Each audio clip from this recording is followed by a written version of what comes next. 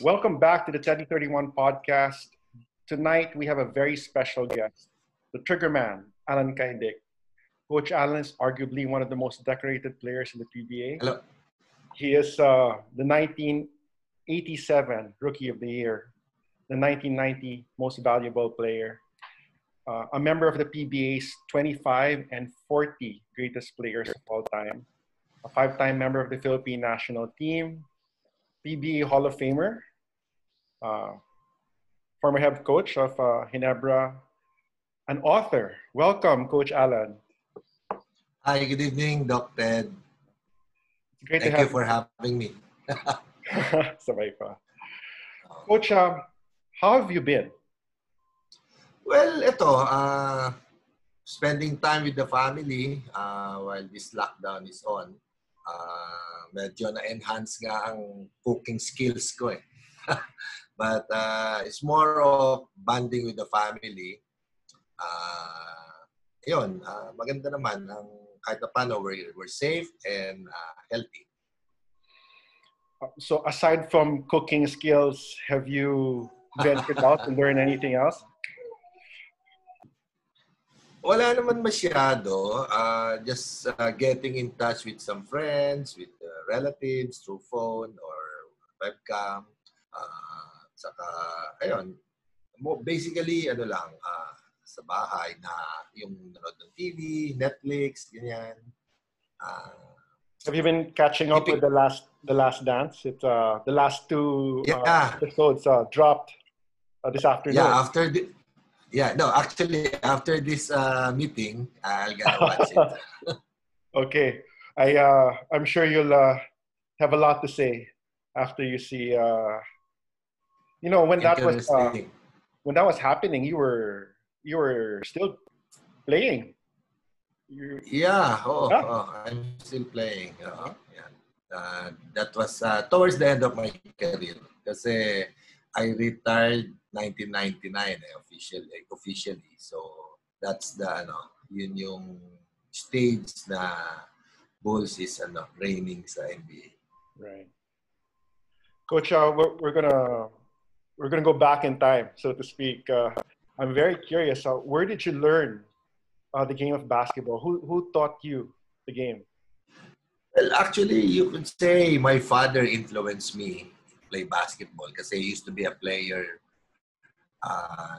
sa province namin, sa Paete, Laguna. And unfortunately, hindi naman siya nakapaglaro sa college at saka sa commercial. But nakita ko sa kanya yung passion sa basketball. And siguro, doon na-influence na niya ako. And eventually, nung high school hanggang sa college, nag-try out na ako, naging career ko na yung basketball. Coach, I asked this of all the great shooters that I get to talk to. How did you learn how to shoot the way that you do with such proficiency? Well, I really don't know kung talagang meron na ako yung inborn talent nandun na or yung genes namin nandun na. Kasi I remember my tatay is also a decent shooter. Meron siyang medium range nung pinapanood ko siya, nung lalaro siya sa province. At saka at one point, he played dun sa PIBA, yung mga retired players before under the team ng Customs.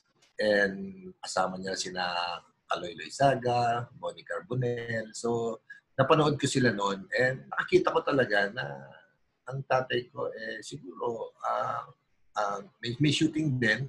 Baka nakuha ko ron na yung genes. At saka at the same time, kasi elementary, high school, I played center. So, I didn't know na shooter pala ako. So, basta ako, for me, ang importante is manalo yung team, matulungan ko yung team na manalo. And at one point nga, I think when I was a rookie sa UAAP sa UE, hindi ako nagamit o kaya nagamit ako minsan, hindi ako napapasahan, nagko-complain ako sa tatay ko. Sabi ko, naiinis ako. But sabi niya, there's so many ways to score naman eh. Hindi lang kailangan nasa yung bola, you have to find your ways. Kasi nga, I played center nung mga few years, nung early years ko eh. So, tinuruan niya ako ng mga positioning, flashing to the ball, o kaya offensive rebound, ganyan. Tapos yung post, marunong din ako. And yun nga, nung mag-college na ako, doon ko pinag-aralan yung facing the basket na mga medium range shot. Kasi wala pa naman 3-point shot noon eh. 1984 siya nang na-introduce. So, slowly, nag-practice mabuti, nag-focus, and ayun nga, hanggang sa nakilala na ako na shooter. But I guess siguro, andun din yung mentality ko ng pagka-scorer. Siguro that's one thing na nakapag angat sa sa status in terms of yung performance ko naging consistent kasi nga I see to it na talagang makakontribute ako sa team, kasi nakapasok sa mind ko, that's my role eh. You're a scorer, you're a shooter, if you're open you take the shot, your teammates will set you up, the point guard will give you the nice pass, tapos yung mga big man niya will set a pick for you. So, parang don't let them down. Parang yun yung mentality ko nung naglalaro ako sa college, sa UE na every time I go in sa game, kailangan prepared ako na talagang that this is my role eh. Kasi kung hindi ko isi-shoot yun o hindi ako makaka-score ng points, I'm useless inside the court. Parang gano'n. A lot has been spoken about your shooting, but you're one of the players that I know that's been able to mix it up inside with a good post game as well. What was your favorite go-to move in the post? After a switch and you end up in the block. It depends on the defense. Sometimes they're overplaying you sa right side. But I normally post on if you're facing the basket, on the right side of the post. So I'm lefty, so it's towards the middle every time. So pagka dinoble ka naman, because before there's a illegal defense, so you can go around your man. So pagka dinoble ka, you have the space to turn to the baseline. So, yun yung parang kapag sa post. Coach, I'm going to take you back to November 2, 1989. That's the day that you broke Danny Florencia's and Bog Ardonado's record of 64 points. You hit 68. A record, their point total stood for about 12 years before you hit. And in that game, I did some research. I didn't get to see that game, but you hit 15 threes in that game. And I'm curious, could you share with us your thought process entering that game? When did you realize that it was going to be a special game? Well, actually, alam mo, nung nag-uumpisa ako sa PBA, I have this tendency of looking at the annual book, So I'm aware of records, team records, individual records. So I know yung record ni Adornado at saka ni Florencio na 64 points. I know that. Pero hindi pumasok sa mind ko na I have to break this, I have to do it. Hindi, wala. So during that game against Alaska, talagang ang focus kasi ng Alaska noon is to press us I think if I remember it right, they're nag-2-2-1 press sila. And because our import then was Terrence Bailey and napakagaling niya sa one-on-one So as much as possible, ang focus ng Alaska is kay Terrence. So most of the time, na-open ako. Kaya lang, nung umiscore ako ng medyo madami na siguro, the middle of the game, na-shift sa akin ang focus ng defense. In fact, I think si Chambers guarded me also at one point para to stop me. Pero nandun na yung rhythm, nandun na yung flow, yung sinasabi ko nga sa yung screens ng teammate mo. Alam mo naman ang mga kasama ko, ang lalaki nun, ang gagaling mag-set ng screen, sina Abby King, di ba? So, so, gano'n na nangyari. And then, I think, nung mga malapit na ako sa 60 points, may nagsabi sa amin sa beds na, oy, 60 points ka na or something, parang gano'n. So, alam ko na malapit ko nang ma-break yung 64 points. Pero prior to that, parang ang mentality ko is, kasi alam ko, nakashoot na ako ng maraming 3 points ng middle of the game, ng second quarter or third quarter. Alam ko ang record noon, 14 3 points kay Jose Slaughter, import ng Alaska before. That's the record sa PBA, sa import. Sa local, I think I had the record already, like 10 3 points na yata yun at that time. So parang ang goal ko, yung personal goal ko is to beat the 14 3 points of Slaughter. Parang, kasi gano'n ako every time there's a game o kaya a tournament o itong season na to, I set a goal. Since alam ko naman yung ibang that's lang yon, sa sarili ko lang yon, na I'm not bragging it na, uy, magre-record ako, give me the ball. It's not like that. It's just in my mind na parang pag dumating, I'll grab it, I'll do it. So ganun nga yung nangyari. November 2, I broke the record of, Adornado and Florencio. And nung talagang alam ko, nung mag-60 points ako, parang mga 2 points na lang yata yun eh. Parang na-break ko na yung record ng 14. Parang naka 15 3 points na ako, okay na ako. Kaya lang may nagsabi, uy, 60 plus ka na. So, 60 points ka na. Kaya binrake na rin namin yung 64 ng dalawa. That's the story. I think this serves as motivation when looking at the annuals. Yeah, oo. Ewan ko ba, I have this, kasi talagang every year may annual book ang PBA. So talagang I tend to, read it and then observe. Tignan ko, siya pala may record. Ito pala, like it happened also na si Box Adornado also has the record sa consecutive free throws, di ba? Which is 69 points. Na-break ko din yun ng 76 when I was with San Miguel. So, napapalinya, I don't know if it's yung focus mo towards that, nasa mind mo, pero yung given the situation, parang ando ka na eh. Parang good goal setting, go for it. Good goal setting. Yeah. Yeah. So I looked at how the progress of the record. So you broke it on November 2 in 1989. Then Bong Alvarez broke it 5 months later with 71. That's true. Did that serve as motivation again? Almost a year later, well, for the 79.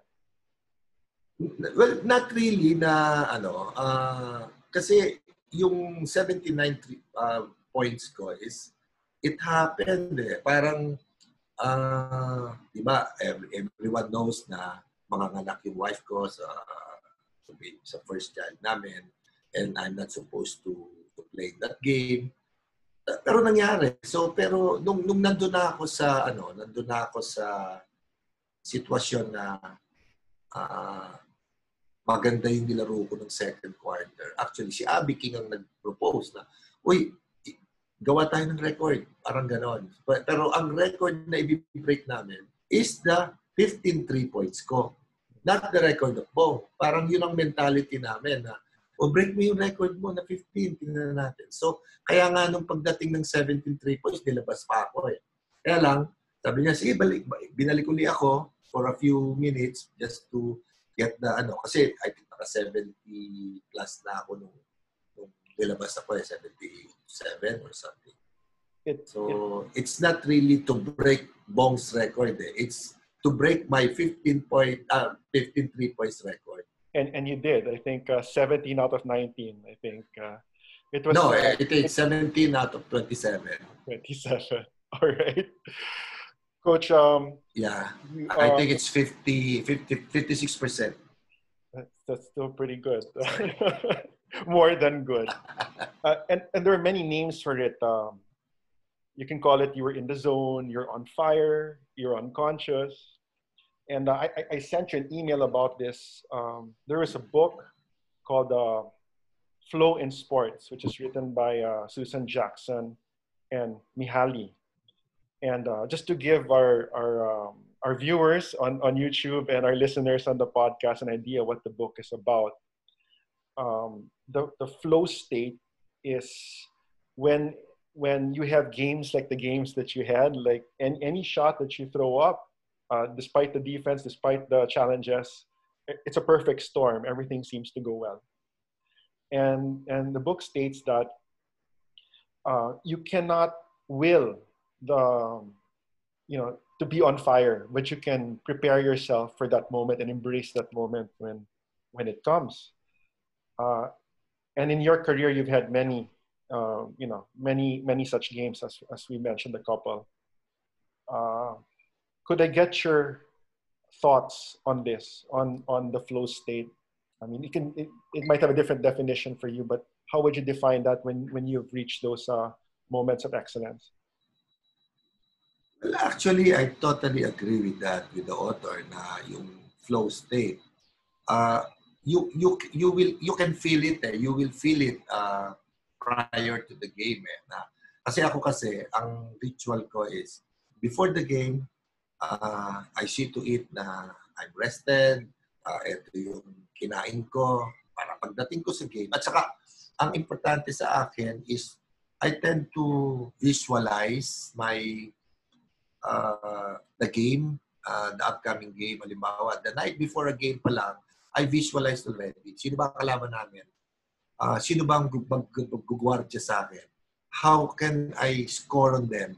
Something like that is already in my mind. Hanggang sa dumating yung game day, medyo tense pa nga ako niyan. Oo, every time na sa warm-up or sa dugout pa lang when we're doing the stretching, medyo tense talaga ako doon. But once I started perspiring, o kaya yung nag-surround robin, ayun, makukuha ko na yung groove ko. And then, yun nga, yung flow, it just, let it flow Para sa akin, parang, it just happened. It just happened. You will feel it Minsan, may moments na you take the shot, akala mo hindi papasok pero pumasok. And then you just grab that and go for it. Hanggang sa, sabi ko nga sa yung mentality ko, being a scorer and a shooter, I have to deliver. So yung mindset ko talaga is towards that. So siguro yung sinasabi nga ng author, I think it's you really have to work for it. You have to be prepared for it. Kasi pag dumating yon, it's just free-flowing na siya. Parang anywhere, parang yun nga, in the zone or whatever. Kahit nga nakapikit ka, hindi masushoot mo, something like that. Coach, you mentioned your pre-game ritual. You get enough rest and you eat the same thing before every game.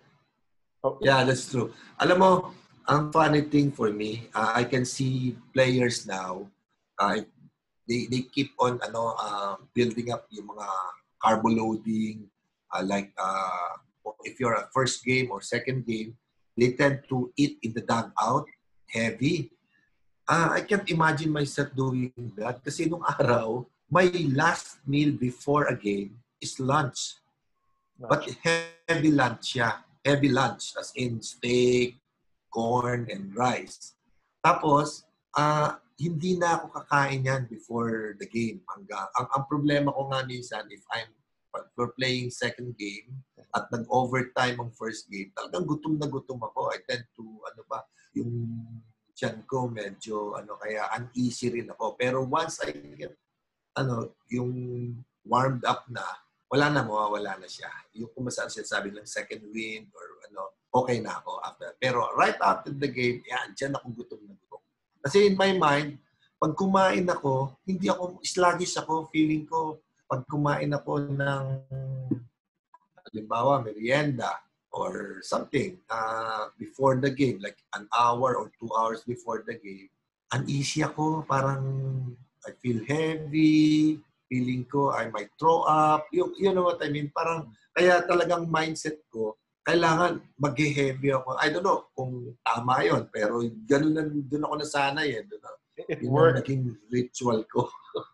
It worked. Yeah, it worked for if the meal is the same, well, could you share with us what the special sauce in the meal was?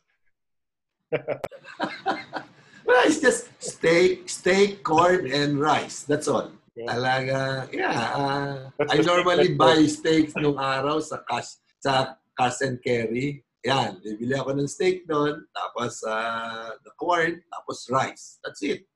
Talagang walang sawa yun. Every game day, that's my meal. There's a lot of discipline that goes into that.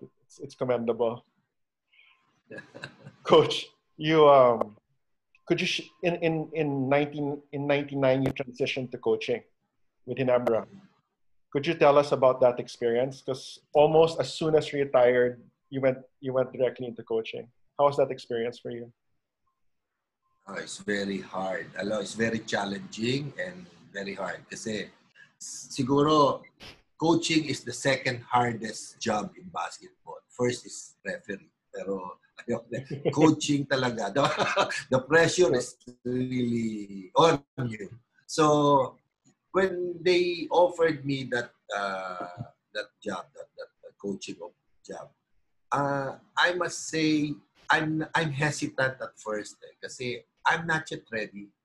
But parang I was given a choice kasi that time I was picked by Red Bull sa dispersal draft. I think playing assistant coach pa ako noon. So I had this choice kung gusto ko pa maglaro o mag-coach. Kasi I will leave San Miguel and I will play for Red Bull kung bibigyan nila ako ng kontrata. But I chose to stay and got this coaching job even though alam ko na hindi pa ako talaga ready that time.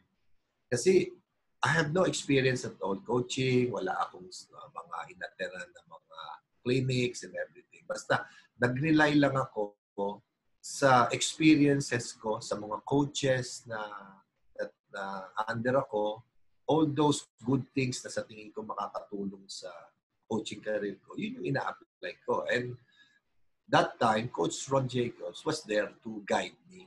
So, mahirap talaga. Pero there's a lot of frustrations. Kasi, modesty aside, nung player ako, pag sinabi ng coach sa akin, Alan, kaya mo bang gawin to? Nagagawa ko.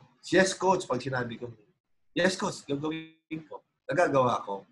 But nung nagko-coach na ako, when I ask the player, kaya mo bang gawin to? Yes, coach. Tapos hindi nila nagagawa. So parang nagkakaroon ako ng frustrations.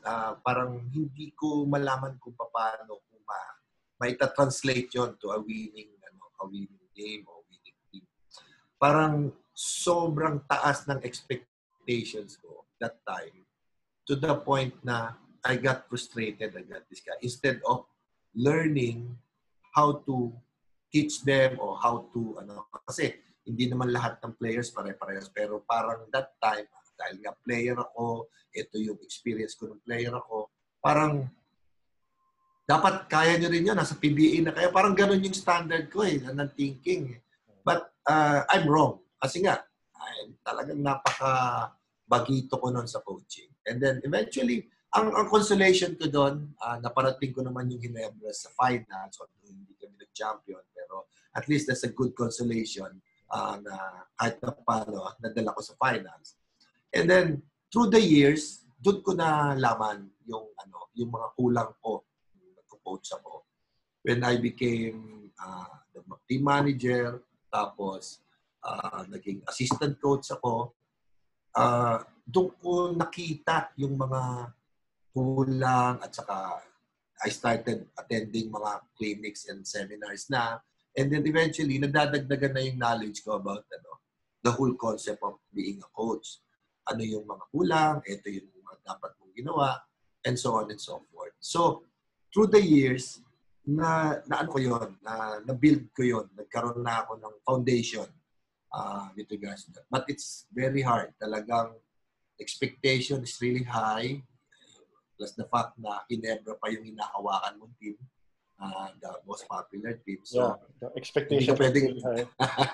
Yeah. So talagang I went through a lot. But it's a learning experience for me.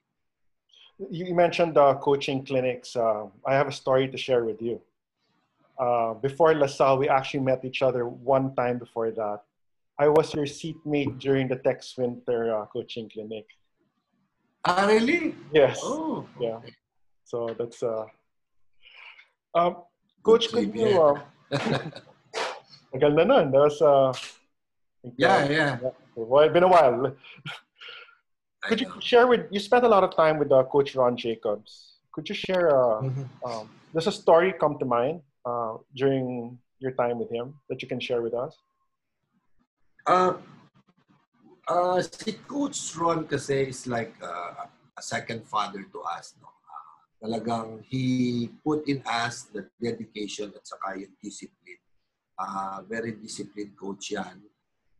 Parang na-instill niya sa akin yung how he do it sa yung mga sa career niya. No? Parang ina-translate niya sa akin, gina-guide niya kami. And it's too bad, noong 2002 nga, nagkaroon siya ng accident or yung nagkaroon na stroke siya. Kaya na-abrupt yung guidance niya sa akin that time. Kasi those were the days na yung sinasabi ko yung transition ko. Kasi it's like 2001 when we entered the finals. Pagdating ng 2002, we nagkaroon ng stroke. Tapos yung 2003 or 4, doon nagkaroon ng changes sa Ginebra. So I was kicked upstairs to be the team manager. And then eventually, naging assistant coach ako for how many years. So, marami ako natutunan kay Coach Ron, the X and O's of basketball, very scientific. He introduces yung sistema ng motion offense na pass and cut, and the double teaming, the trapping, and something, mga ganon. So, marami ako na-pick up sa kanya. Kaya lang, it's too bad. Medyo, yun nga, he passed away already. It's unfortunate na nangyari sa kanya. Coach, we're going to go down memory lane again. And the date is August 27, 2010. That's the day of the NBA Asia Challenge in Araneta. Oh, okay. And you're part of if I remember correctly, the red team. Yeah. You're part of the red team, and your teammates were, I think, Gary Payton and Glenn Rice. And on the other squad, Richie Mitch Richmond. Yeah, Mitch Richmond and Chris Webber. You played more than well in 24 minutes during that game. I was actually in attendance also in that game. It was very impressive. What is your memory of that game? Well, it's a fun game. Great experience for me, showcasing the talent ng mga Pilipino to the NBA vets. But it's more of enjoying the game. It's just so happened na I kept on hitting the trees. So talagang binigay nila sa akin ng binigay bola, and they even enjoyed seeing it. Na even Richie Pram asked for my signature sa jersey niya, something like that. If I remember. You just hit the three. So talagang you just hit the three. He's marker to you. He signed before heading down court. I remember that. Yeah. So talagang it's for the fans. At the same time, we're enjoying it kasi we're playing alongside with these guys. At saka nakikita mo na nag-enjoy din sila sa atin. Yung experience nila here in the Philippines, masaya. So more than the result, more than the record, it's the camaraderie na naging close kayo sa dugout ka, naglulukuhan kami, parang very close talaga kami lahat. So, yun yung mas cherish ko dyan yung experience na yun. Kaya nga, after so many years, bumalik si Glenn Rice dito, di ba? Parang karoon kami ng reconnection and kumustahan. And Nakakatuwa. It's really fun. Coach, you've represented the Philippines in a number of international competitions. Could you share with us a story, maybe a couple of stories that stand out during your time with the national team? Naku, madami akong istorya. I've been in the national team for, sabihin mo ng 20 years. Yeah. So, maraming istorya. Merong off the record, merong pwedeng i-share. So, siguro, one story siguro na pwede kong i-share is about the 1998 Asian Games.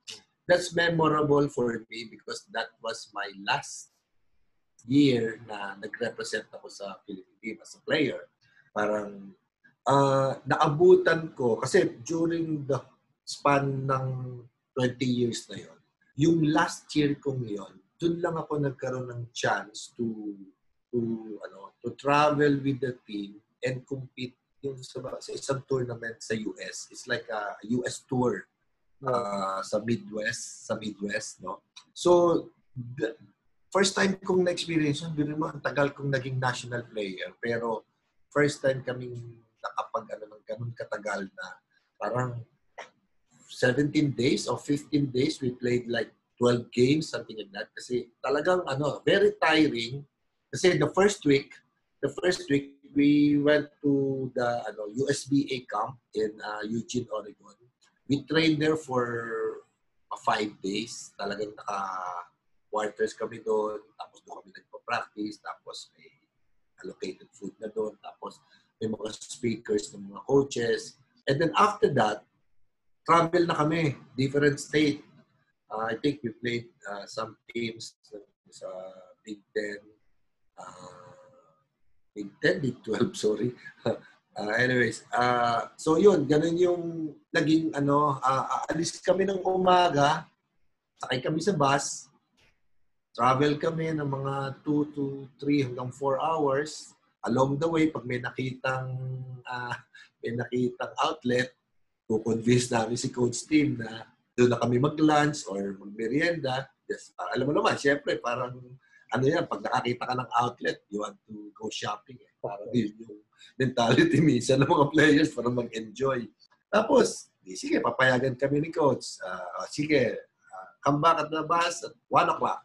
Isa-isa na kami mabalik, tapos biyahe na kami. And then that afternoon, that late afternoon or early evening, we will play a game.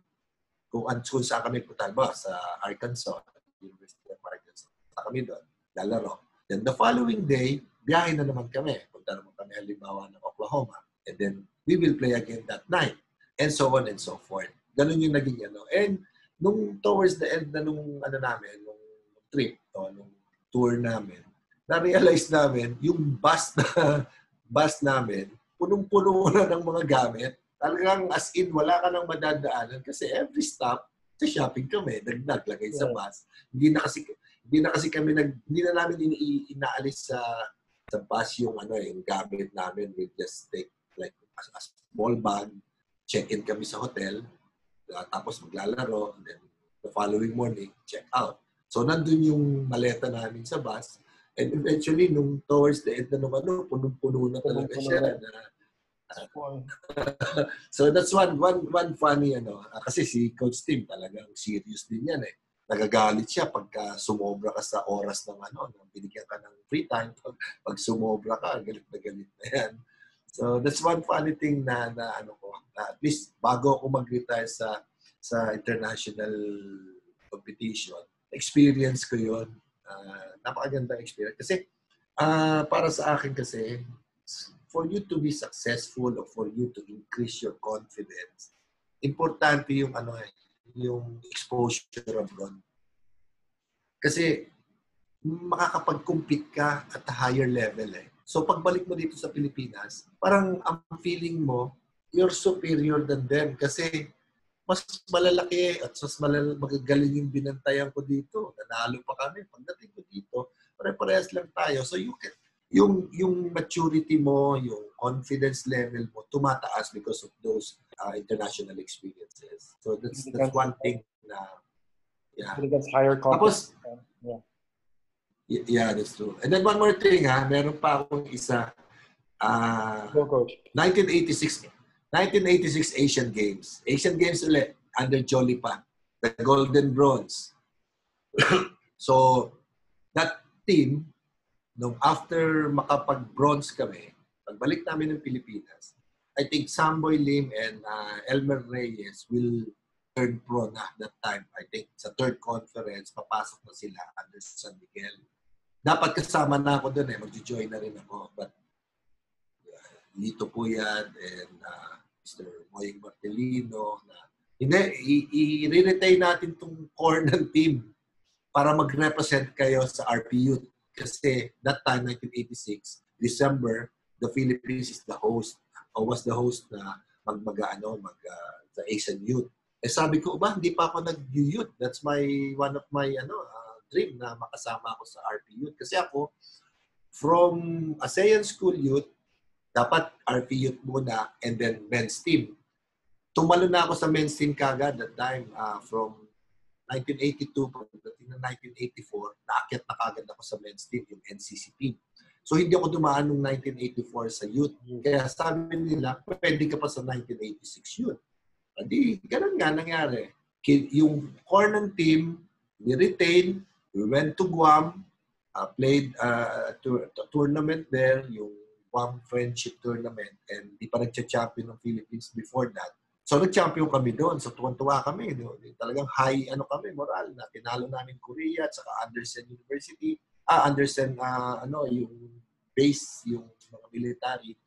So pagbalik namin dito, na yon, mga few months na lang o 2 months na lang, ABI youth na, Asian youth. Kaso, we found out na ineligible pala kami lahat because overage na. So, anong nangyari? Nag-resign kaming 11. 11 players resigned. Ang natira lang si Benji Paras. Kasi siya lang yung legit na 20 and below. So, anong nangyari? They form a new team. Doon pumasok sina Nelson Saitono, sina Bong Alvarez, sina Joey Guanyo. I think yun yung time na yun.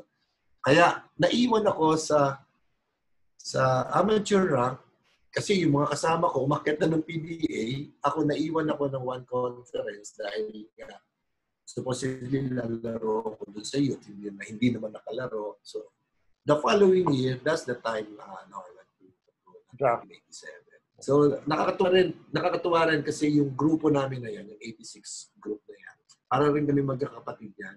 Naka-quarters kami sa Crispa quarters nun kasi si Boss Danny Floro is one of the manager namin.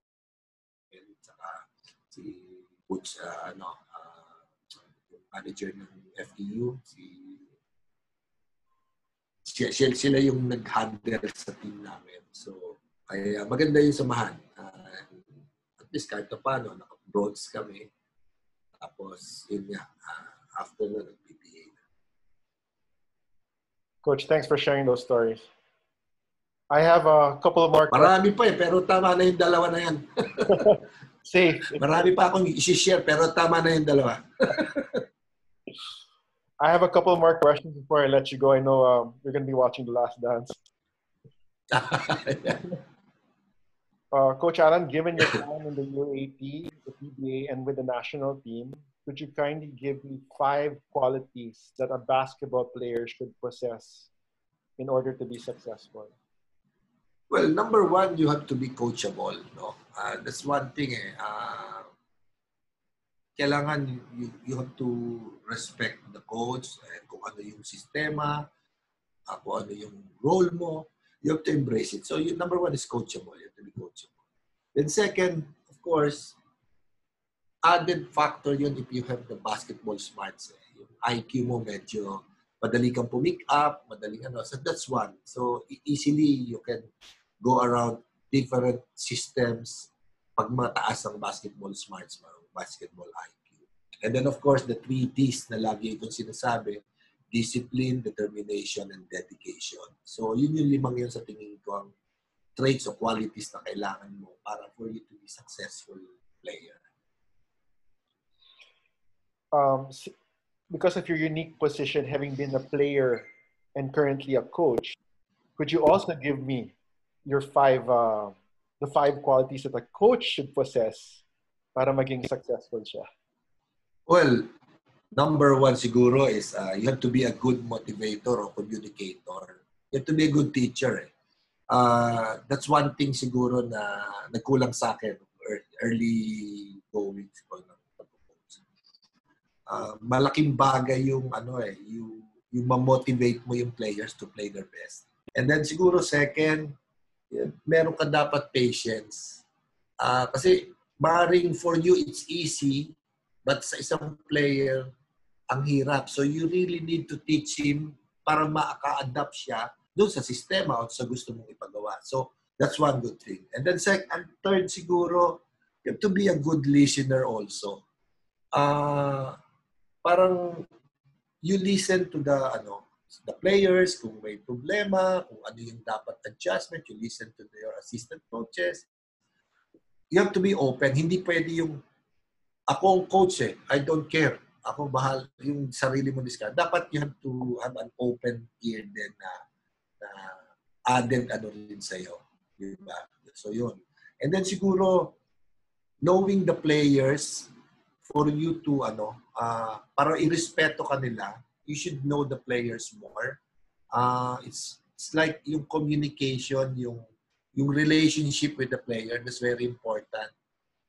Kasi mostly, di ba, pagka may player na hindi nagamit o merong player na they tend to shy away from you dahil ang focus mo lang talaga is to win and to prepare to win and expect them to deliver. So, nagkakaroon ng ng distance yung coach at saka yung player. That's where the assistant coach in the middle, sila yung pull ng both ends together ng bridge, di ba? So, nakita ko yan nung nagko-coach ako Parang, minsan, yung coach ang nagiging bad guy, yung assistant coach ang good guy kasi siya yung mag-aano sa player to, di ba, to bridge the problem, whatever. So, it's very important to know your players and, get their respect for you to be respected. That's another thing. And probably lastly is the focus. Talagang yung mindset mo nandun. Yung whole program mo, yung sistema mo, yung whatever you want to accomplish, kailangan right track yung mind mo. So, yun. Thanks for that, Coach. My last question is, once things settle down and things go back to the way they're supposed to be, what's the next move for Alan Caydic? For the last 3 years, I've been busy in helping some young kids, in doing to improve their shooting. More of a personal shooting coach ako for the last 3 years to 3 or 4 years. Alam mo, when I'm doing that, nakita ko yung parang may mga players akong nakita na talagang they really need guidance for them to succeed, for them to magagaling na, pero konting push pa, talagang umaangat sila. So nakita ko doon, it's an enlightenment on my part na baka mas makatulong pa ako in some other ways. Like, number one, siguro, kung makakabalik ako sa mainstream sa basketball, sa PBA, why not? Pwede rin ako makatulong sa Gilas program kung given the opportunity sa mga young kids kung paano. Kasi definitely, mag-i-improve ang percentage nila or yung confidence level. Kasi somehow, I can share with them my experiences, my techniques, my secrets. Some might say, hindi naman textbook perfect form yung tira mo Pero it's effective. Di ba? Modesty aside, it's effective. So, you cannot question that na hindi mo pwedeng ganito, ganyan. So, may mga approach ako sa mga players ko na nakita ko nakatulong sa start ng career nila. And yun yung naging ko sa akin na enlightenment na baka makatulong ka sa sa national team or sa PBA team. I'm more than willing to help given the opportunity. So yun yung parang mindset ko ngayon. May mga ideas din ako na yun nga, to enhance my shooting yung expertise, di ba? Yung minsan kasi magre-rely ka dun sa experience mo, dun sa secrets mo. But sabi ko nga, for you to be a good coach, di ba, kailangan listener ka rin. So baka meron ka ma-pick up dito, here or there, di ba? So you really have to be open to that idea. So yun sa akin. Given the opportunity, I'm more than willing to help and not just here. Oh, I'm looking forward to that. I think you'll be a great addition to the national team in that capacity. So how can people get, how can they follow you in social media? Yeah, I have this, I have an IG account, yung Triggerman. At saka sa Facebook naman, I have yung name ko naman nandoon, Alan Vito Flores Caving. So, ando naman siya. So, but ang point ko dito kasi is, marami ako nakikita kasi na, marami ako naririnig na comments na, kasi sa PBA, hindi mo masyadong ma-realize yung mga comments na yon na, nag-miss sa 3 points, nag-miss sa free throw, sayang. Nare-realize mo yon sa pag international game, di ba? Like halimbawa, natalo tayo sa close game sa isang, sa Korea or sa China. And we miss so many free throws, we miss so many 3-point shots. So, dun ka nagkakaroon ng ng frustrations na sana kung na-shoot yun. Baka nanalo tayo, they won the game. Ang reality kasi sa nakikita ko, I might be wrong, pero this is my observation. Yung transformation kasi ng basketball o yung evolution ng basketball ngayon, talagang sobrang taas ng competition, sobrang naging scientific masyadong approach. The coaches nowadays, the 3 hours of practice every day, they tend to focus on so many things na kailangang mailagay mo sa sistema na matutunan ng players. A little of everything. Kailangan you have to put the defense, you have to put the offense, the skills, whatever. Andyan yan. And nakakaligtaan yung sabi, may nagtanong nga sa akin before, yung shooting, parang lost art na Oo. So parang bakit? Kasi may mga tendency na kinakapos na sa oras dun sa regular practice time ng isang team, yung shooting. Kasi pag ang shooting is muscle memory, you have to more shots, more opportunity for you to increase your percentage, di ba? Repetition is very important. So, kung mag-spend ka ng 30 minutes or 1 hour for those players, mauubos yung time mo. If you're the coach, mauubos yung time mo to teach the defensive philosophy, the system, sa offense, something like that. So, ang nangyayari, pinababayaan na yun sa player on your own. And most players nowadays, nakikita ko, but they tend to, parang feel complacent already, especially during the PBA, na shooter na ako nakashoot na ako ng 100 shots, okay na yan. There's so many things na gagawin pa ako. Para sa akin kasi, huwag kang makontento sa mga na-achieve mo.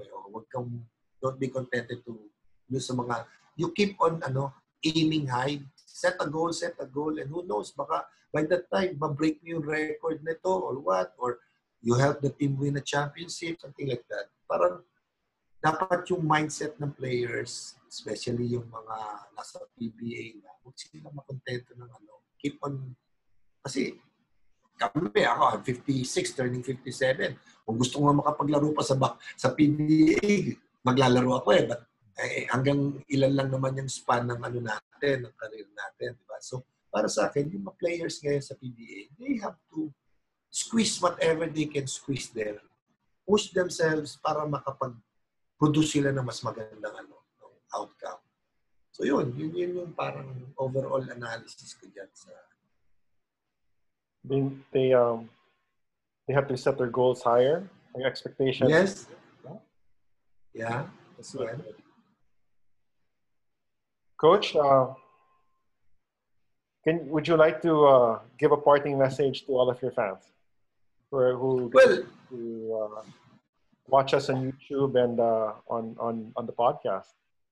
Hello everyone. Una sa lahat, thank you for having me here, Doc Ted. It's been a while na kita tayo and it's nice to catch up with you here sa Zoom. And to all the fans na basketball as a whole, alam ko talagang minsan napofrustrate tayo sa mga sitwasyon na nangyayari about the national team or the PBA or whatever. Basta ano lang tayo, let's keep supporting the the team, lalo na itong Gilas program ng Gilas team. Kasi I believe na kahit sinong mailagay na coach yan, mapa-international professional, international or local, foreign coach or local coach, let's support them. And in whatever way we can, you know. And yun, hoping na mas maging maganda pa ang ano natin ngayon, itong COVID-19 at pandemic, matapos na para we can go back to normal. And I hope everyone will be safe and healthy. And yun lang, hopefully na ibalik na sa new normal. That's all. Coach Alan, thank you so much again for spending the evening with us and sharing your thoughts and your knowledge. Thank you so much, Doc Ted. It's a pleasure to have you here. In person after things go back to normal, Coach. I know. Yeah. Thank you. Thank you and good night. The Teddy 31 podcast would like to thank tonight's guest, Coach Alan Kaidik. You can follow him on Instagram at Triggerman, TRGGRMN. The Teddy 31 podcast is a production of Teddy 31 Inc. Copyright 2020. Stay home, stay safe. That's a wrap.